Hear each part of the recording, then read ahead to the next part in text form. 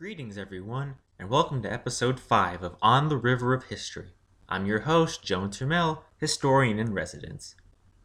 The survivors of the Great Mass Extinction event at the end of the Permian inherited an impoverished world. With up to 96% of all organisms having kicked the bucket, there were essentially no ecosystems present. The land was scorched and charred by a hothouse climate, and the seas chocked with acidity. It took over 10 million years for life to recover, and when it did, the planet again hosted a pageant of strange and fascinating creatures, shuffled along by whatever environmental changes came their way. This episode concerns the Mesozoic era, which began with the close of the Paleozoic 251.9 million years ago, and lasted until 66 million years ago. The name Mesozoic means middle life, which is fitting, considering it's sandwiched between the two other eras of the Phanerozoic eon. The marine environment of the world started the Triassic as diminished communities of mollusks and crustaceans, meekly trailing the seabed in search of food. They were much smaller than their predecessors, a consequence of mass extinctions. For this brief period of time, stromatolites made a comeback, as the hordes of grazing invertebrates that previously eliminated their number were themselves weakened and no longer a major threat. But the recovery of species soon found this collection of marine organisms in a much better state. Reef-building organisms returned, and on the evolutionary stage sprang a new group of corals, the scleractinians. Though their name may be new to you, these animals certainly aren't, because many modern corals alive today belong to this lineage. Like their now extinct rugose and tabulate relatives, scleractinian corals, or stony corals, can form colonies or remain singular organisms, but unlike them, their skeletons are much softer and more permeable. Early coral reefs started out very small, and it wouldn't be until later in the Triassic that they gained more prominence. The coiled ammonoids fully recovered following the Permian extinction event, and very quickly diversified into hundreds of new species.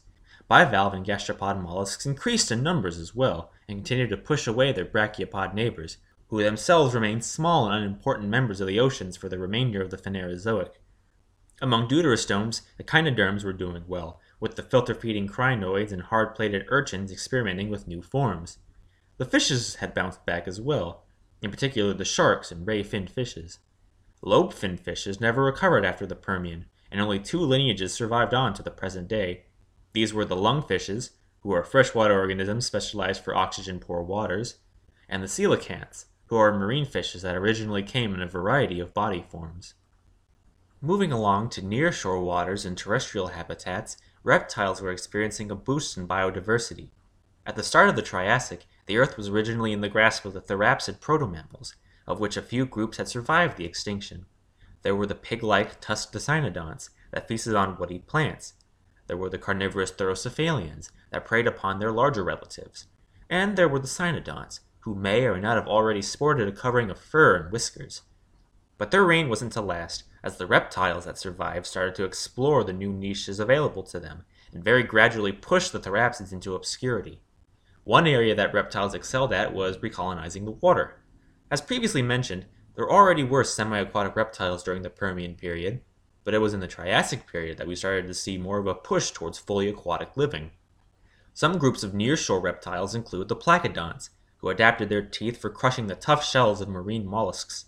This reliance on slow bottom-dwelling prey facilitated the development of heavy armor plating along their backs, which would have aided in their ability to stay on the sea floor for longer periods of time.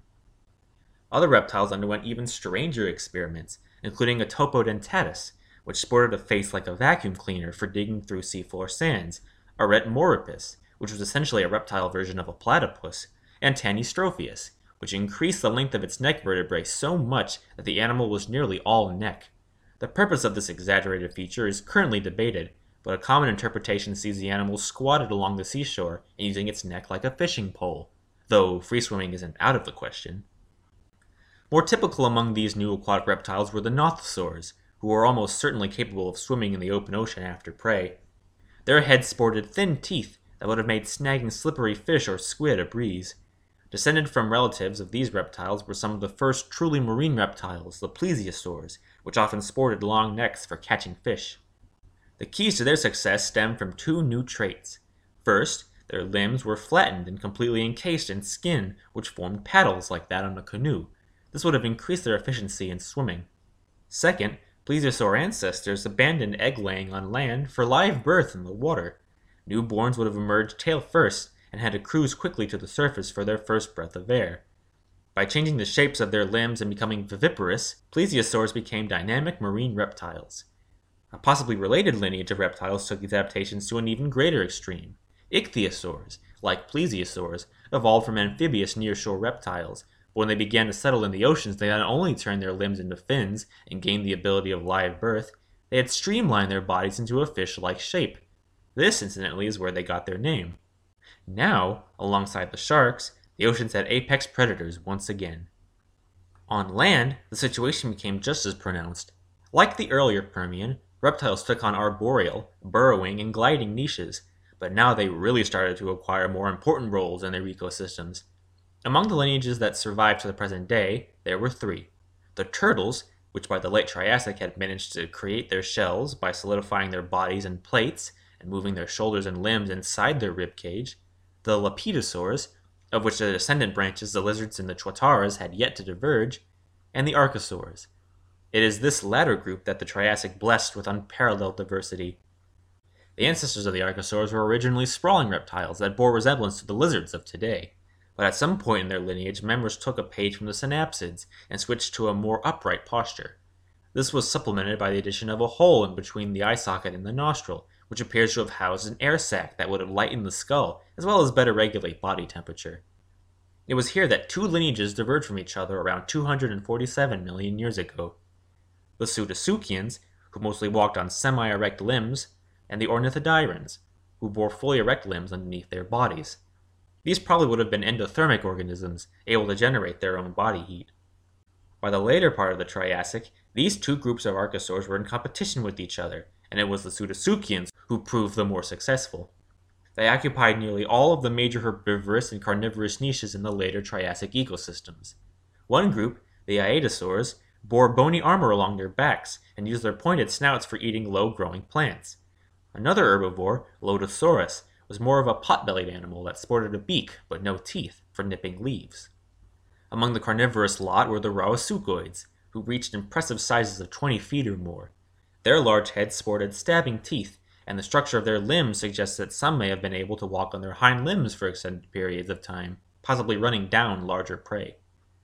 A related group, the Shuvosaurs, were obligate bipeds, walking on their hind limbs all of the time.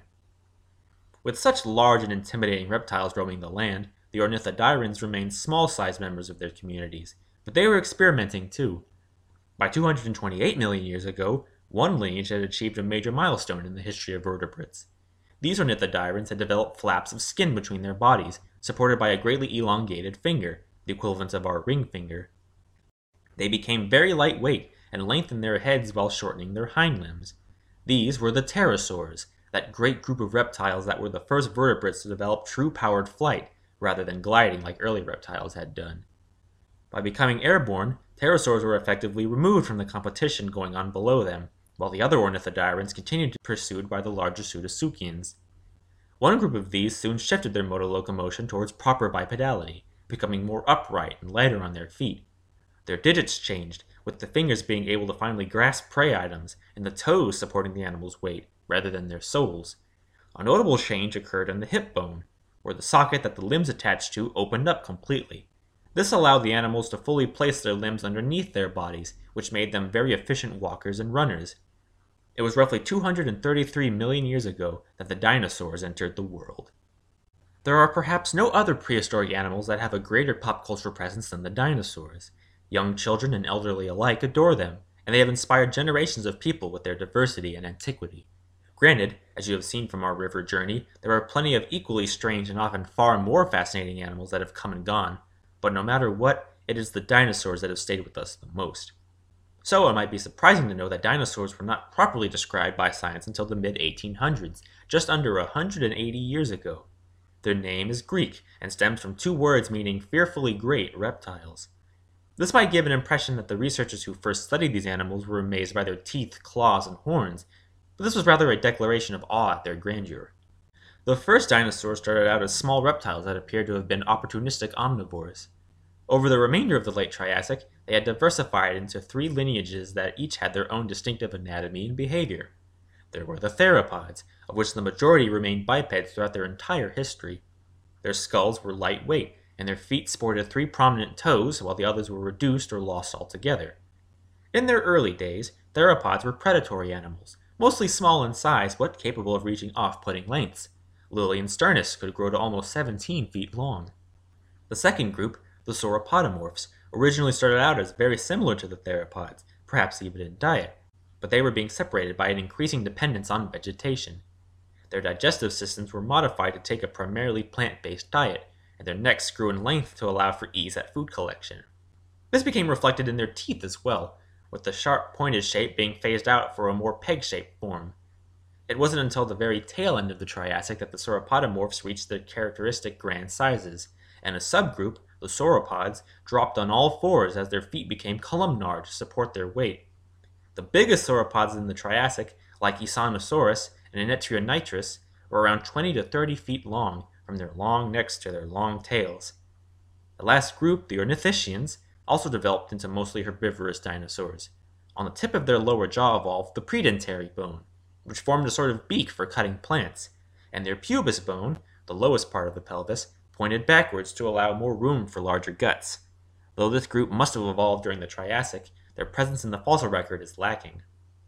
While these ruling reptiles were certainly important organisms, the land was also experiencing new evolution of land plants and animals. The gymnosperms and ferns of the Permian managed to bounce back and were the dominant land floras of the Triassic. New groups of conifers, cycads, and ginkgos evolved across Pangaea, encouraged by periods of growth thanks to the intense wet seasons.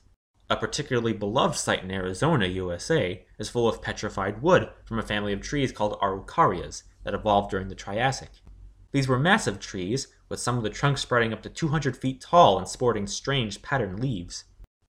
In the undergrowth could be found the first frogs, who were not leaping amphibians but rather crawlers that still sported short tails. Early spiders developed spinnerets, which give species today the ability to produce silk into strands for webbing. Among the insects, the earliest 2-wing flies, or dipterans, evolved.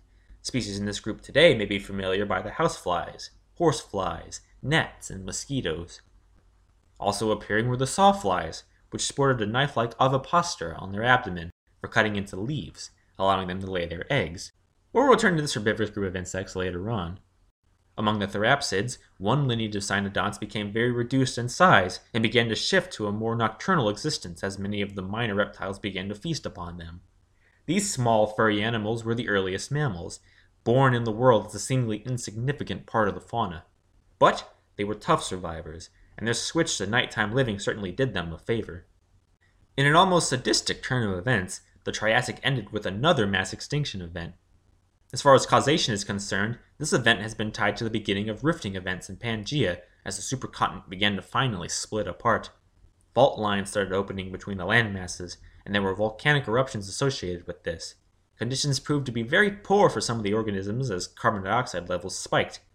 In the oceans, there were the usual losses among marine invertebrates, with ammonoids doing particularly badly.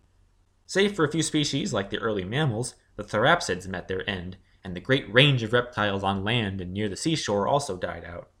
There would be no more iatosaurs, nothosaurs, rauasucoids, placodonts, and other weird reptiles.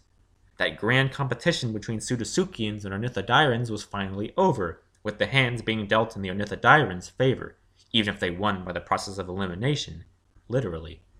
With the close of the Triassic came the assurance that the Mesozoic era would be known as the Age of Dinosaurs.